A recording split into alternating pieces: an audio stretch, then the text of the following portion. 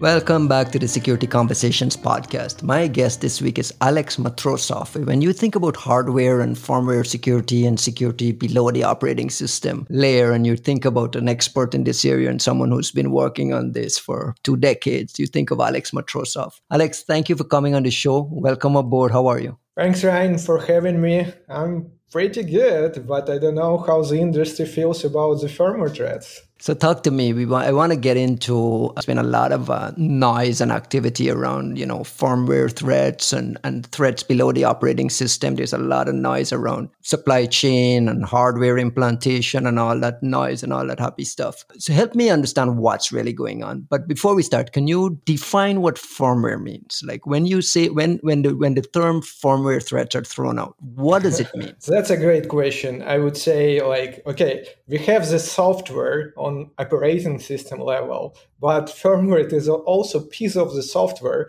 which is like kind of a middle layer between operating system and the hardware. It's need to be provide the feedback loops from the hardware side to the operating system layer.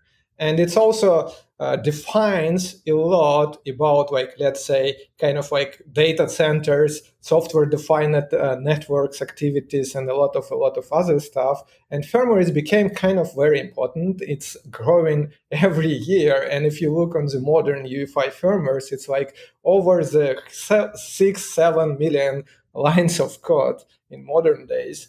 And it's a lot. It's like operating system itself on your hardware executing before the main operating system is started. You still haven't defined it yet. Like you've complicated it even a little more there because.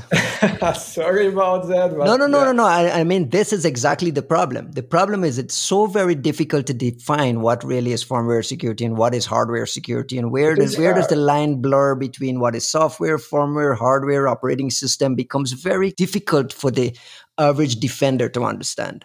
And my podcast is a podcast. The audience are CISOs and defenders trying to understand at a very high level, what does the threat landscape look like at this layer? What should be my priorities? And how should I go about defending the layer of firmware? And if we can't define it properly or even identify what it is, then it's very, very difficult to defenders to come up with strategies. Does that make sense? That totally makes sense. And I would say, yeah, let's define something. And I would say, let's start defining the firmware from impact, which is an attacker can basically make it. And I think it's most important thing for the CISOs and security folks, right, to hear about. So, and if you're talking about the firmware, it's always about the persistence or somehow bypassing the security level from the operating system level and some other stuff, right?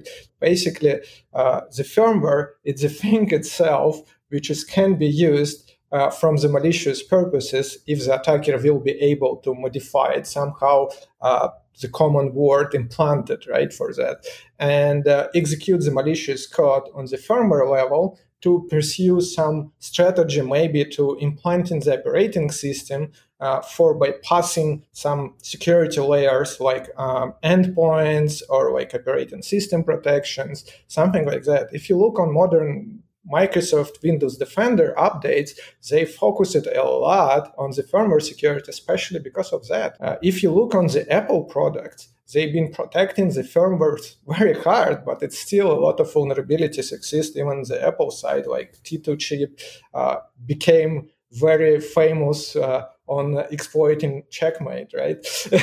Yeah, I'm glad you brought up Microsoft. And this is the reason I wanted us to really dig into what the definitions are and how are we defining it. Because Microsoft put out a report much recently that said 83% of businesses have been hit with a firmware attack over the last 2 years. 30% of these organizations are not allocating as much security budget to protecting this layer. When you hear that 83% of all businesses have been hit by a firmware attack over the last 2 years, does that resonate with what your level of, I mean, I don't expect you to have visibility on what's happening globally, but does that strike you as an accurate thing? I don't have enough data to say yes or no, but that's sounds tricky to me because first of all, we need to define the threats, right, for these numbers. What kind of threats we feel like is relevant for this type of statistics. I look to the report. I don't really find this type of the definition. And if we think about the threats, even unpatched firmware on the machine can be potentially a threat, right? And of course, like if we're talking broadly about unpatched systems in any enterprise ecosystem, it's a lot of them. And these numbers can be relevant. But if you're talking about, let's say, stealth implants provided by state-sponsored attackers or cyber criminals, I don't think these numbers will be accurate. But I don't know. I don't have much telemetry to confirm or. If you're a CISO and you're responsible for protecting an organization, where would you, Alex, as a firmware hardware security expert, where would you recommend the priority be placed to try to get a sense of what my attack surface is at the firmware layer and how can I set up a security posture that gives me a certain level of confidence? Is that even something that's practical? That's a very good question, but I think for CISOs, it's much more important always to protect more high-level stacks, right? Because first of all, where the majority of the impact happens, and we still have like spread phishing attacks, which get successful. We have like a lot of users use unpatched chromes in corporate Correct. There's enough attack surface. There's so much attack surface at the top that like, exactly. Why do people have to go to the complicated level of doing firmware implantation? I don't think we have enough telemetry data, which looks convincing for CISOs right at the moment. But I would say if this CISO from the large enterprise company, which cares about the data center security and a lot of other things, that can make sense to understand the impact can be created. Let's say like you have the malicious update coming from the let's say we have an update which potentially can be malicious, came for your firmwares and data center, and then you check the update, it doesn't look, it's basically don't alert or hurt your eye from malicious standpoint of view, but then you basically apply this on the thousands of the machines and data center and boom, right? So it will be ransomware inside. And somehow you need to understand if this firmware update is not malicious. And if you're talking about the integrity checks or like known issues checks for this update, it isn't enough. Basically, because like you don't have enough telemetry data from the code level. And second, think about the supply chain, right? So nowadays, any vendor can be just attacked and somehow malformat firmware updates because like attacker can sit on his build server for a while. And if we look on the ransomware attacks on the hardware industry, it's been like Acer, Asus, being not with a ransomware, but with Shadowhammer, right? So, and a lot of others happens, which we don't know. Yeah, that means the attacker being on the infrastructure, somehow access it to the infrastructure. And like, who knows if it's not only ransomware been there, right? The best probably example, everybody already tired to hear about the SolarWinds, but still, right? So SolarWinds, I don't know how, it's been not spoken much, but SolarWinds actually been able to deliver updates for the network appliances too. Yeah, it's a significant problem. And here's the complication I have with understanding landscape of hardware security and firmware security is. You guys, the experts, constantly say you do black hat talks and you describe this threat vector, you describe this landscape, and everyone says, "Oh my God, it's just ripe for malicious activity. It's ripe for attack. A lot of vulnerabilities in the code, millions of lines of code that haven't been looked at. No one has properly pen tested it. We don't even have the kinds of tools and techniques to look at it. It's bad, right? We all accept that it's bad." But at the same time, I have only heard about maybe 5 live in the wild firmware attacks. If it's so bad, why haven't attacks been proliferating at record rates? Help me understand what's real and what's not. Oh, that's actually a very great question. I really like it. And you're absolutely right. It's not been much catched in the wild. And if you look on these attacks, even let's start from 2014 hacking team implant and RK loader not been very advanced, right? So it's been pretty straightforward and looks like been created for some particular targets in purpose. But if from detection point of view, it's been easy, right? So you have a like extra module which is feasible, like an extra GUIDs and a lot of stuff, which is basically create some very useful artifacts for detection. If you think like on Mosaic Regressor, it's just like a fork of the hacking team implant, so nothing user. I would say most probably advanced one which we've seen, it's abusing the compute trace and LoJax, and it's been surprisingly complex compared to others, but it's also not a rocket science. I would say the technology they've been known by researchers for a while. And Core Security presented that at CanSec 12 years ago. I remember LoJack and CompuTrace vulnerability research being presented. Look at my research, myths and realities about the rootkits. UEFI firmware rootkits. So basically, we've been talking about the compute trace problems where like a lot of firmwares has not updated version of the compute trace, and then it can be abused. And nobody here like us.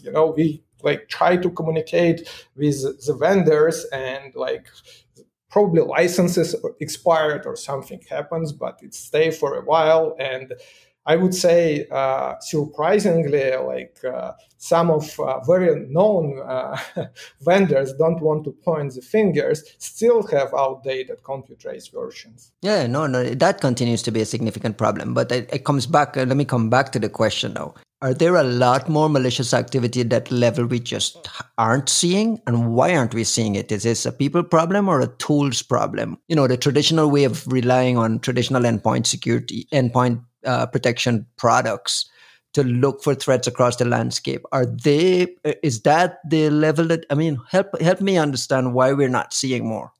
Yeah, I think the nature of the firmware threats is a bit different, and I would say purpose for the attacker it's also different. First of all, it's like be stealth and persistent, right? So if we're talking about the firmware threats, I would back to the time when we've been struggling about detection of the bootkits and like stealth rootkits like a TDL, right? So if you look on the industry, when first time being Rustock discovered, right? So it's been months in the wild, right? And how hard it been detected, right? So, and why actually back to early 2000s, it's been a lot of rootkits and bootkits in the wild. First of all, it's more about the persistence. That time, it's been a lot of DDoS bots happening, right? So it's a lot of spam activity and all these like cyber criminal groups developing the rootkits been focused on persistence because they like if they persist a lot of time.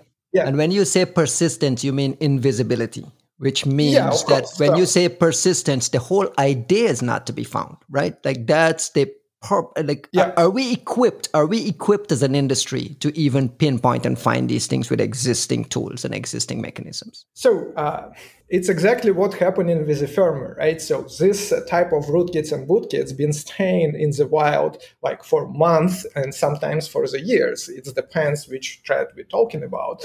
And also like antivirus, like endpoint industry been not reacting very quickly, right? So it's been years happening when we get all these modern anti-rootkit solutions, host intrusion prevention system, and still it's been a ways to bypass it before actually Microsoft start creating some of complications on the Windows operating system design level. And still, you can use a kernel mod exploit to execute arbitrary some code and implant, let's say, maybe not persist, but implant for runtime some malicious code into the kernel. Basically, what's been happening, I would say it's very interesting parallel with the firmware threats, right? Because the goal for the attacker is stealth and persistent. So, and it's mostly needed for, let's say, targeted from that standpoint. And I think it's one of the reasons why we didn't see much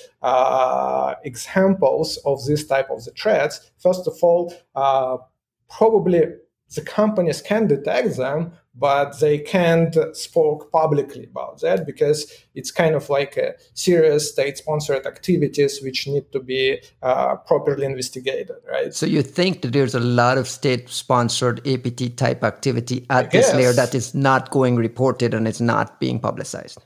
I assume too, yeah. And that's an assumption, though, right? I mean, we are making that assumption just because we know that these adversaries that persistence at this layer is incredibly important to certain level of adversaries, right? Let's say somehow the level of security on the firmware opening like a huge attack surface, right? So an exploitation on the firmware level to get to the operating system level, sometimes it's easier, right? Really? Explain that. Why is it easier? Oh, that's a tricky question. I think we're getting in the product security conversation right now, right? No, I'm curious. I'm curious why you say it's easier to go from below to above when in the same conversation you talked about spear phishing and people clicking on links is still an easy way to infect a machine. It depends also on the, let's say, the level of cybersecurity the type of campaign as well, right? Yeah, of course, yes, of course. If it's like zero-click threat coming to your inbox, what you can do? Yeah, but wait, can you go back a little bit to why you think it's easier and to go the opposite direction? So because in let's say evolvement of mitigations and security protection layers on modern operating system, it's much more, especially on the Microsoft Windows, like it's much more difficult to exploit or like gain a persistent on kernel mode level. But if you abuse somehow the driver, which can get an access to the physical memory and write to the BIOS region, you can reach another attack, like another security boundary, which is not that good protected. And actually, that's a very interesting point.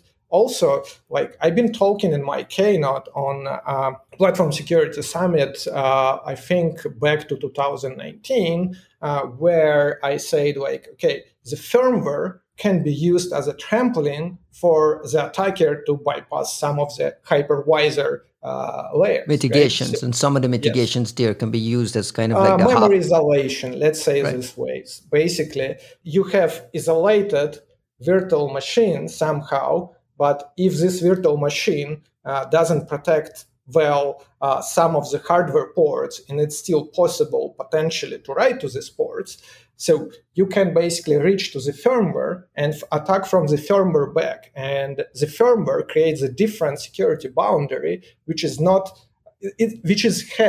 a different definition of security and attack surfaces compared to operating system level, which is basically crossing very interesting point where the attacker basically go to the different location on your system and try to come back from this location to attack more weak attack surfaces on the higher level stack of operating system or hypervisor, whatever. Are you starting to see this kind of activity popping up in offensive circles? I don't, but potentially it can be. So I would say, let's say, proof of concept, of course, exists, but I didn't see a real threat like that in the wild, but it's potentially can happen. And if you think more, like a lot of servers can deliver the firmware from, let's say, Docker container or like virtual machine. So that means they have ability to open the hardware ports to write to the firmware, which is create very interesting complications of really interesting point of security where you somehow you isolated from the host, but you still can reach some of the hardware, right? So basically, naturally, if you're talking about the virtual machines, of course, if you want performance, you need to pass through some of the devices to your virtual machine, right? Let's say you want to have very fast network or something like that. I can't have you on this podcast without asking this question. When you first saw the Bloomberg story about the grain of rice on motherboards, what was your first reaction? One, and is that a realistic threat in today's computing environment? I would say the threat, it's realistic. Problem is, it's not been enough technical details to say the story is true. Or false either. There's not enough to say it's false either. Yeah, because as a hardware researcher, I understand it can be. Okay, so help us understand that. So as a hardware researcher, theoretically at an academic level, what they described is possible. Yes, and actually Trammell Hudson proves that, right? So he gave a talk on Chaos Communication Congress when he tried to prototype the same thread, and he actually succeeded. Do we have tools, techniques, and people to identify that if something like that comes to fruition? Or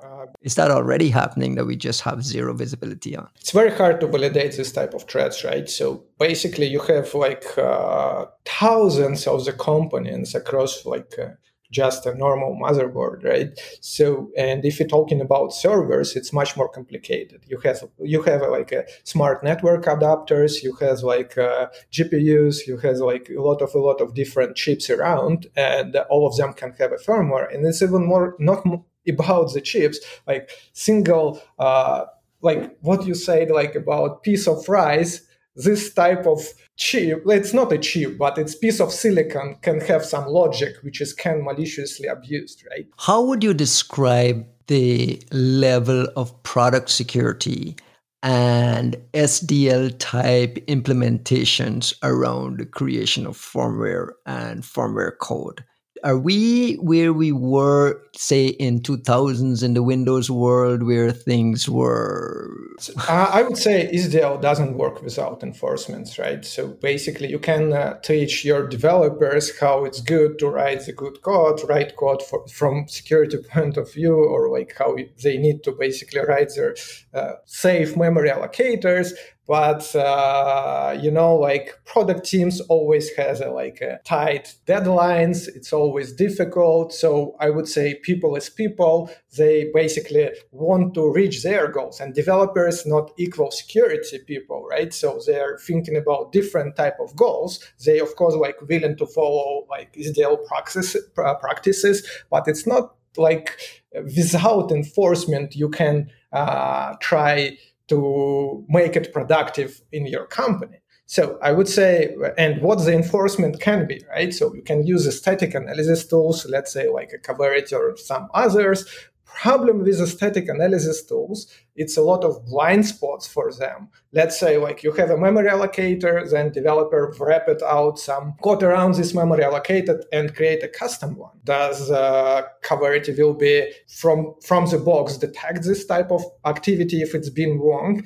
Some of them can be, but in many cases it will be fail to detect wrong allocator. Just a good example of that, it's BadAlloc, which has been discovered by Microsoft just this week, right? In the IoT world, right? Yeah, exactly. And it's it's the same series of memory safety. It's the same series of memory safety vulnerabilities.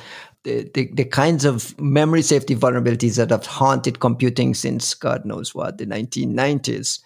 Are the same types of things we see popping up in firmware. BadAlloc is a great example of how memory safety haunts us here. And we get a very great point. Why we have less mitigations on the firmware compared to operating system. You tell me why. So is it just because it's kind of largely been? Is it because it's largely been a forgotten area, and there's just been too many other priorities? I would say it's all about the goals, right? So, and if you're talking about mainstream hardware development company, which is just developing laptops or something like that, what they care about performance. When you open in your lid of the laptop, how fast the screen will fast blink. It can pop up, right? Yeah, exactly.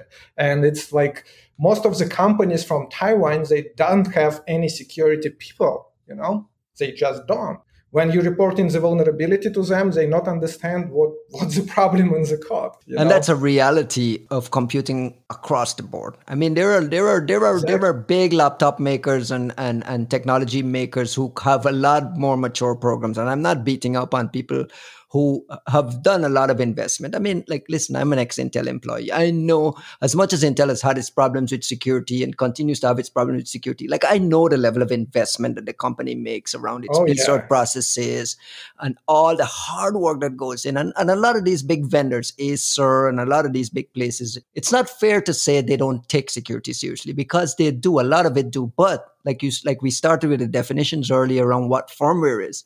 Firmware is everywhere. It's in your car, microwave, here, there, everywhere. We're not talking about the companies doing nothing about security. They actually does, but you're talking about the firmware creators, right? No, we're talking about actually implementation of actual let's say security practices and all this stuff. Because like, let's say we have a brilliant architect designing security feature, right? So it's perfect, looks on paper, but when it gets to implementation, it's different team will be working on it to implement it. And let's say some of the concepts which his architect did, it doesn't fit to reality, and it's basically somehow reworked.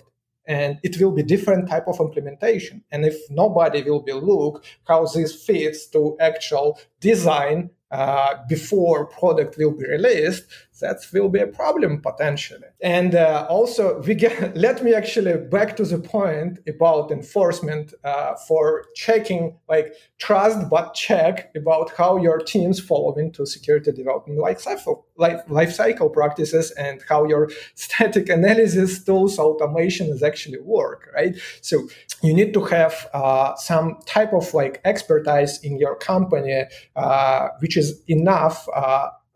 Let's have enough skills to check your security features is actually working correctly. And I would say we're talking about the offensive research teams, right? So, and I would say nowadays it's super important for any large enterprise companies to have such as a team, because it's super important feedback loop between your technology and reality, right? So, because you can have like perfect design, but you don't have understanding how it is implemented, and actually implementation, it fits design requirements, right? So, because if we're talking about the functional testing, when we're running the functional test to check the hardware it works, it's different. We don't have the functional test for the security features. We just know it is enabled and working. That's it. Right. And then and customers and end users are not going to absorb performance hits. So the notion, the notion of slowing down a machine to put up a security boundary is not acceptable. I mean, that's why we ended up with big hardware security problems. Exactly. And also,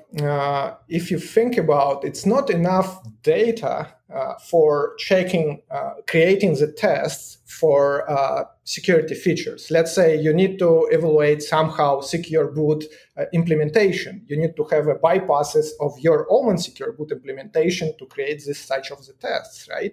How you will do it? If you don't have offensive researchers, basically, of course, you can create kind of like a dirty POC from the development team, but it will be different. It's not because they are not knowledgeable enough, it's just different perspective. Offensive researchers, and if we're talking about security researchers, they have just different type of the mindset, which is able to understand somehow like hidden attack surfaces, which is not very feasible for normal development teams. Are we benefiting from security by obscurity? I mean, hardware and firmware and that mixed mash of code at that layer, I've heard it described as an alphabet soup of complexity there that not many people, even at the vendors themselves, understand. It figures that attackers as well, especially, low down, not Apex type attackers, APT attackers, but low down on the pyramid, are less likely to go to that layer. We benefit from that too, right?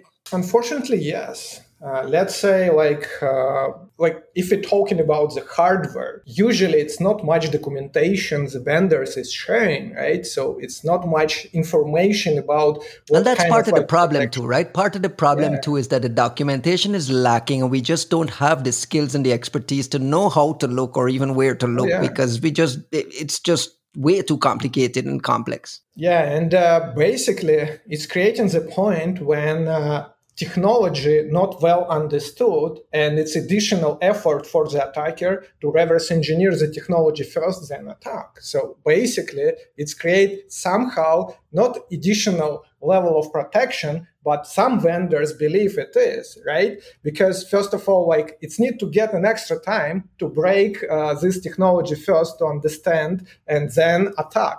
But they need to do just once, right? And create a huge difference. It's not to be reverse engineered always from scratch, right? So you need to make reverse engineering investment once, then you can go and attack. But also, it creates somehow layer when people with, let's say, not very deep knowledge about reverse engineering can get in the space for poking around this type of attacks. Second, also like access to the hardware, it's create a different type of the problem, right? So it's expensive, right? It becomes like even access to physical things to do research becomes prohibitive because it's expensive, and a lot of the newer ones are not even available for people like you to play with. And if you're talking about the combination of like when you basically break in the hardware for executing some software bug, then on your experiments, you can actually burn a lot of boards. So, do you view physical access to the machine as a security boundary? I don't think so. Yeah, because nowadays, so first of all, like life cycles of the hardware, it's pretty tight, right? So, and you can find a lot of stuff on eBay and some other markets, which is not that feasible as eBay. So, okay, we're up against the half-hour mark, so I wanna let you out here with a couple of questions. We talked about how this layer is so obscure. There's lack of documentation, not a lot of ability for folks to go looking. If you were to recommend to young security researchers, because we have tons and tons of security researchers playing in this bug bounty world, focused on web app stuff. If you could help a security researcher understand how can I break into this level, this area, where like are there specific books, courses, things that someone can do to kind of get their feet wet around hardware security? Or should they not care because this is an area that's just way too complicated and complex for them to understand? No, I don't think so. It's actually good to have a new fresh minds in the area. Yes, how do we attract more people to it when there's no documentation, the tools aren't available, the skills aren't there? That's the point why they're looking to web, actually. Economic incentive. There's an economic incentive. Exactly. It's because of the bug bounties, right? So they pay money, it makes them more attractive targets. There's a lot of bug bounty money in hardware security too. Intel pays millions and millions of dollars. I'm sure there are a lot of big vendors that pays a lot of money. I would say hardware vendors, it's much less flexible on their bug bounties. Sometimes it just privately invites the researchers. That means you need to really have a proven track in the industry to get in. So it's not very relevant for the new people. And also I would say probably to start, let's say I want to start to break into. Let me pause there. Can I pause there for 1 second? Shouldn't the vendors be doing better though at attracting more eyeballs to their code and attracting more eyeballs to their? Depends what the vendors' goals, right? So if they creating bug bounty, hey man, shouldn't the vendors? Wait a second. Let's go back up at a higher level. Shouldn't the vendor's goal be aligned to securing their platform and making things more secure for all of us? Isn't that like the goal? Like at some point, we have to come to some moral baseline of what we're here for, right? So I think the best thing to understand what the bug bounties stand for, right? So, and basically it can be a lot like different types of motivations for the vendor. First of all, you can basically get in terms of payment, you can get a cheap crowd to look on your attack surfaces, right? It's what's happening on the web.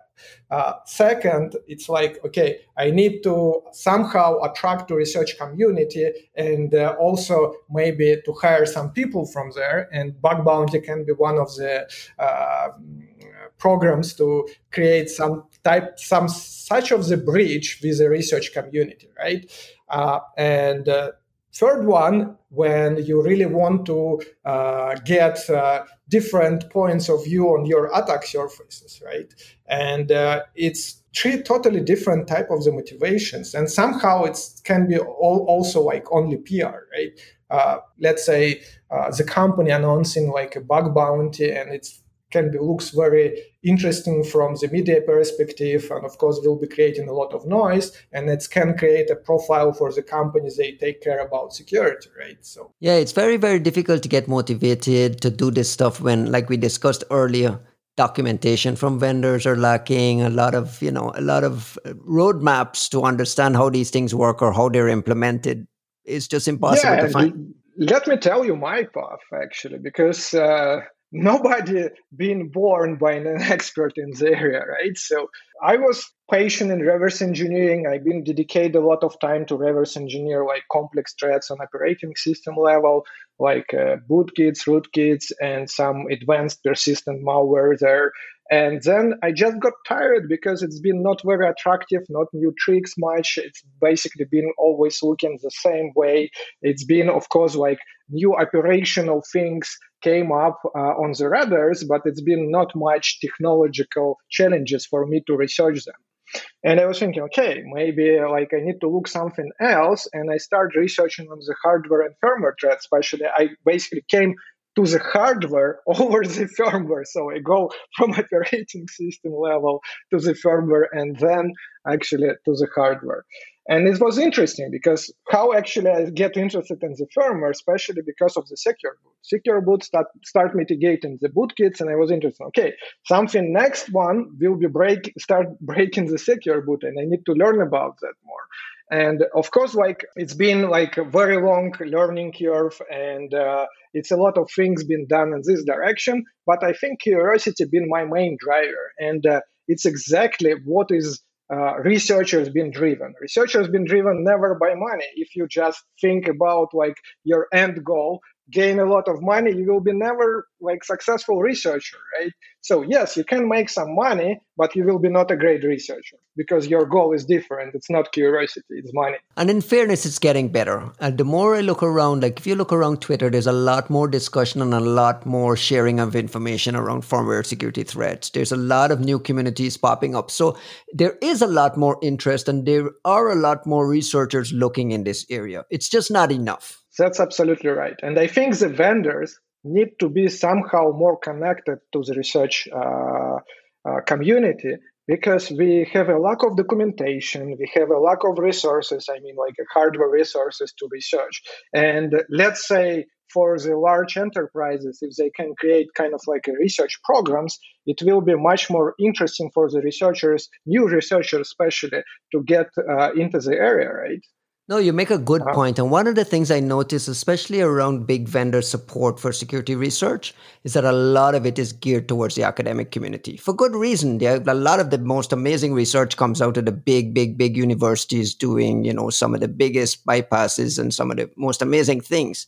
But not a lot of this support goes to quote unquote offensive security research community, the general run of the mill hacker community that's focused on bypassing things in other areas that the academics may be ignoring. And I feel like a lot of the big vendors turn a blind eye to the value of supporting this community. Is that a fair assessment? The academia has a lot of benefits, especially of the time consuming, right? So, because when you study in there and you have a goal, let's say finish your diploma or PhD, you need to find something new. And it's kind of like a driver to probably get into the area where you can find new attack surfaces, problems to solve. And it's no, I'm not discounting. I'm not discounting the value of it at all. I said for good reason they're spending a lot of their money and resources into supporting those communities, and on top of that, it's a big referral pool for talent and bringing a lot of like the most talented security researchers into your organizations. My argument is, I don't see these big tech companies doing the same level of support to the rest of security research, the rest of hacker world, in terms of helping them with documentation, giving them access to hardware, giving them access to some sort of virtualized environments to do things. That's what I think big vendors can do better at.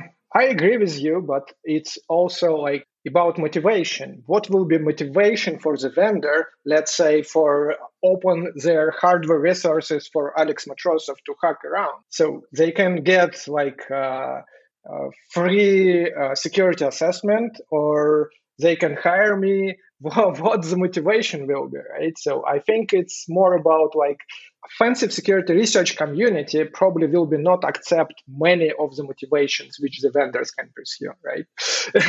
Yeah, but I think you're discounting the intellectual challenge to offensive hacker security research community. No, I'm not talking about the money, but also like think about like if you work on the research program with large enterprise vendor, it's a lot of limitation. So also create a lot of NDAs and uh, my personal actually rule, I never participate on the private bug bounty. So because like I need to sign too much NDAs to do these bounties, and then it can be limit my opportunities in other research programs. Why I should? Right. And it limits your opportunity to go do a black hat talk or to go share your research Oh, with your peers at not only presentations. talk, right? So even it can limit you to work as a contractor for your own research for other Right. companies. Right. All right, let me switch gears and close with a last question on your advice for CISOs and defenders in the area of firmware security. Like, how Let would me let me actually finish with your previous question and go give an ahead? advice to junior researchers. So first of all, you need to think about your end goal and then basically create kind of a roadmap how you want to get to this end goal. And if it's end goal to, let's say, hack T2 chip or like some root of trust from attack surface from Microsoft or like anything else, so that's a great goal, but it's not will be reached really fast. And you need to understand that. But you need to create some small steps to go to this target, and basically then you will be succeed. Because persistence and dedications, it's very important into the research, especially when you started to learn something new. And I wish you luck, and I hope we will be, have enough persistent researchers to get there. Is there a single place to get for people to get started? Is there like a single place that you could recommend folks who just want to get started with understanding what this area of research is and what are some of these baby steps? Like you said, take little baby steps. I think the good point to start is just pick the right target. First of all, you don't need to go crazy and try to hack, which is promoted in media as an unhackable device. Right. Sometimes they are actually weak by design, but you never know how difficult it will be. So then you can basically pick something which already known it's vulnerable, and maybe try to downgrade the firmware to already patch it like vulnerabilities and try to poke around. That's a good starting point. And basically, without learning what happens before you get into this research, you will be never find something new. You need to understand what has been done before. And it's actually will be a starting point for anybody who wants to succeed there. And of course, like the hardware and firmware research, it is connecting a lot of different knowledge around operating systems about like a hardware and of course like secure programming practices and a lot of other stuff. It's not only about like exploitation. It's really complicated area which is need a lot of other knowledge. And of course, like I would say, currently we're getting in the space of confidential computing where it became very important, and the isolation of the memory regions and also basically creating kind of like encryption on top of the memory. That's a super important, and I think it's something new which is need to be hacked and improved, because I would say new technologies never became perfect from the beginning. Are there one, two, three must-have tools that someone coming into firmware hardware security should immediately learn? And what are those Oh, tools? if you're doing UEFI research and you need to um, reverse engineer something with IDA Pro, try my UEFI Explorer tool. I think it's just a great plugin, and we try to develop there all this functionality which you need on the beginning to basically make your reverse engineering journey through the firmware much easier. But also, I would say, like, of course, somehow you need to understand how you can reverse engineer, right? So I would say you can get some knowledge from the blog post, but IDA Pro, it's not like only one tool in the market. You can get Right, right. something which is open source and free like Ghidra, and Ghidra have awesome plugins like EFI-Seq and others for helping you to reverse engineer firmwares. Or you can go to the binary NIDZ, which has an awesome intermediate representations, which has created a lot of simplifications, let's say simplicity for researching vulnerabilities. I would say it's very interesting time we live in. I wish I would have the same tool chain when I started my reverse engineering journey. Yeah, so those are really, really good advice for the kids. And But for the firmwares, it really depends on the target. I understand your question, but the right tool set, it's not like you have a Swiss Army knife for everything, right? So it really depends which target you pick.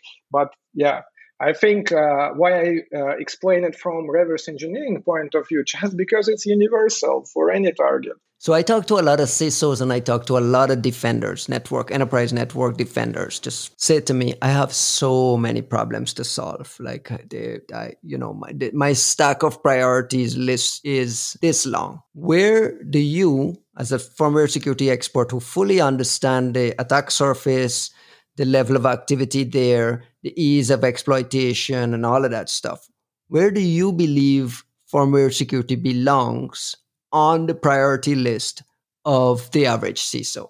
Like, is it something they need to take with the highest possible priority? Is this something that should require more budget spend or more headcount spend?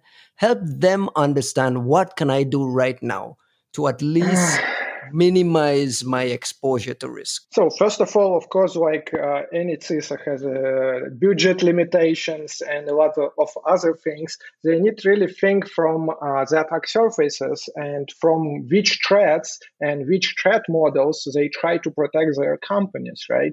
So basically, if you are CISA of the company which is like managed a lot of modern Industry 4.0 manufacturing, so probably you need to care about the firmware threats, and not only firmware threats. Think about how many these modern manufacturing robots actually has the firmware itself in just one device. It's a lot, and it's a lot of.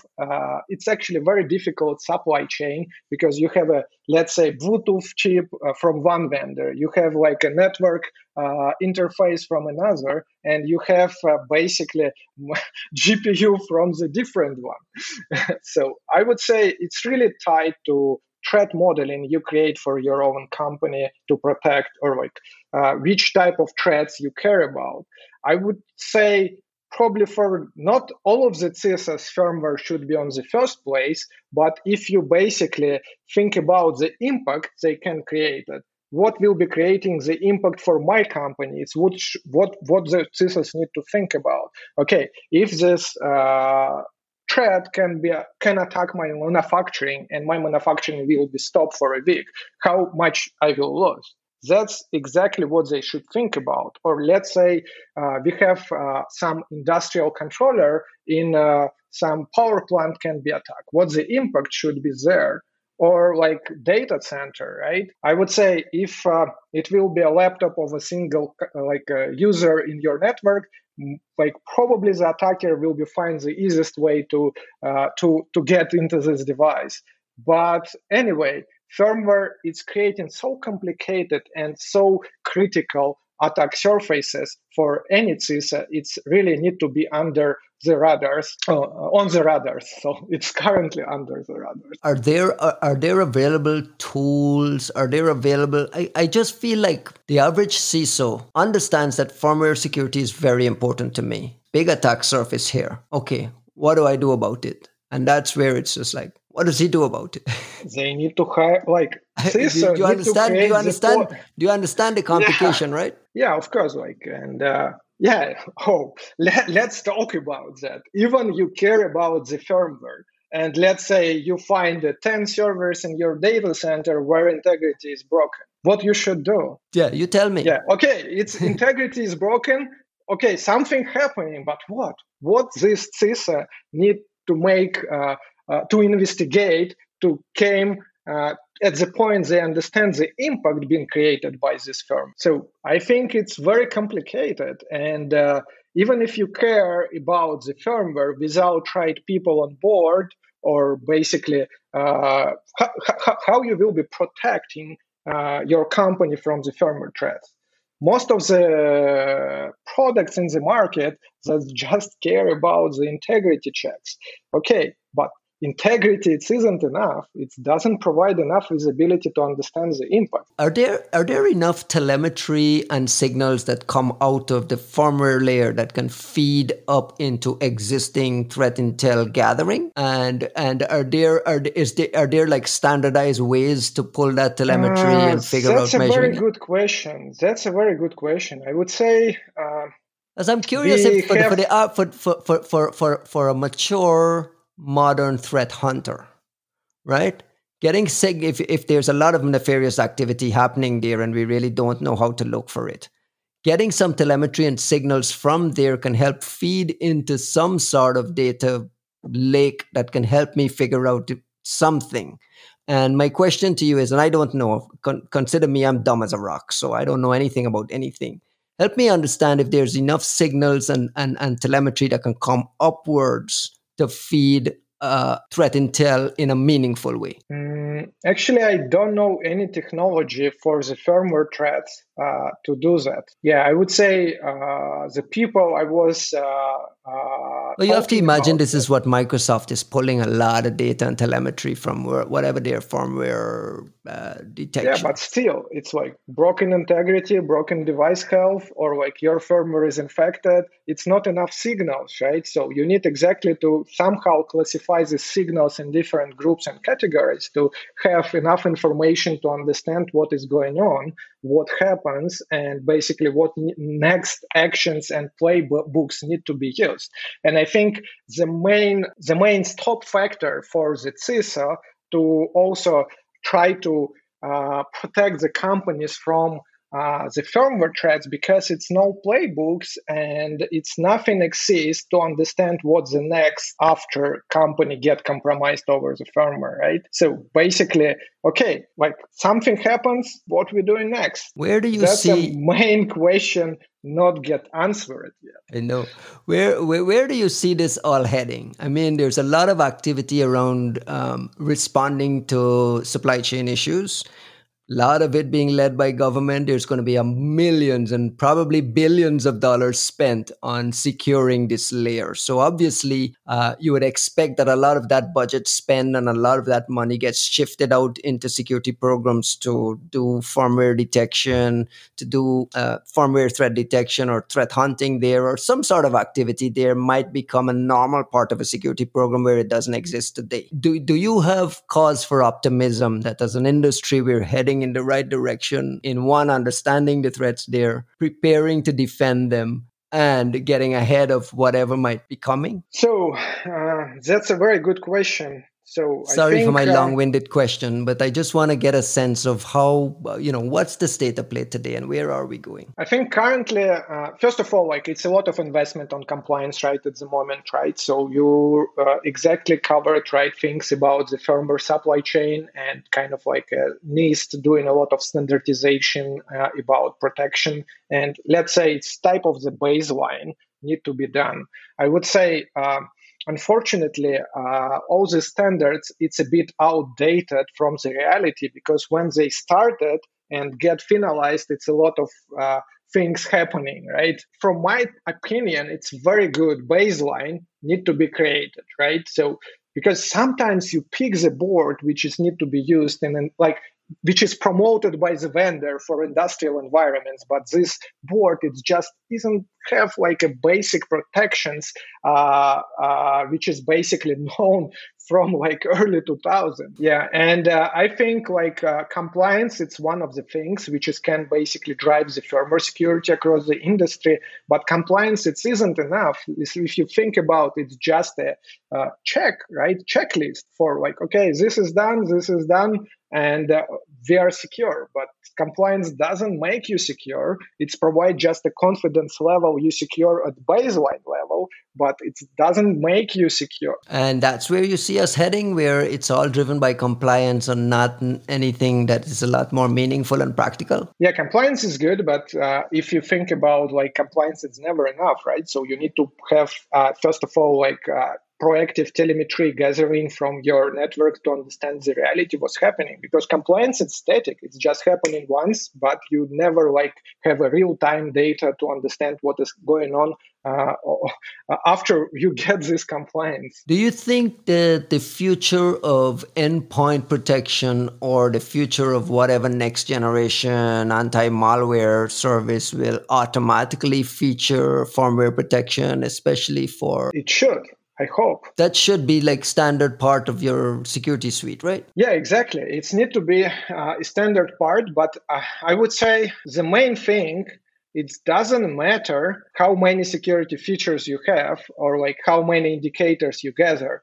The main thing, which will be the next step for the industry, how we processing this data, how we can find something malicious there, how the anomalies should looks like, and a lot of other things, which is important on top of this all security protections, which came from the vendors. And that's very different from the existing way malware is analyzed and classified, right? And just understanding and parsing that blob of data that comes out of there that looks completely different from what analysts are used to looking at represents a challenge, right? Yeah, exactly. And also, if you think about like, okay, you have UEFI application which can be run arbitrary from UEFI shell, or somebody can exploit UEFI application from the operating system level over the get set variable API. So UEFI application, it's not privileged application. It's not getting into system management mode, and it's pretty like weak in the opportunity for the attacker. And I would say vulnerability there will be not classified as critical, right? And but if you think about what kind of happens, so the attacker can exploit this UEFI application to persist or hide something from just normal operating system level, use this application to write into the firmware variable, and then it will be not catched over, like, I don't know, hooks from interfaces on operating system level for endpoints or whatever. Yes, you can find probably this variable, but you need to look deeper. A lot of blind spots everywhere. Like that's my big takeaway from this conversation, just to wrap up this podcast, is like there's just blind spots everywhere at every layer of this ecosystem. And it'll take a lot of work and a lot of investment to get ahead of whatever, what firmware security looks like down the road. We need to, first of all, we need to make it more standardized, like a standard for the industry, what we are doing for incident response, what we are doing for the investigations, how the threats can be looks like, what kind of telemetry can be gathered. So then basically these attack surfaces will be more feasible and understandable. So I would say it's a lot of researchers in the area, but they working separately on totally different things and research. They basically scraping the attack surfaces and just demonstrating the tip of the iceberg. Like, think about 2019 Black Hat, Alex Gazetta and me, we presented about embedded controller. We tested 3 platforms, and we never think it will be affecting all the ThinkPads line from the Lenovo, right? So yeah.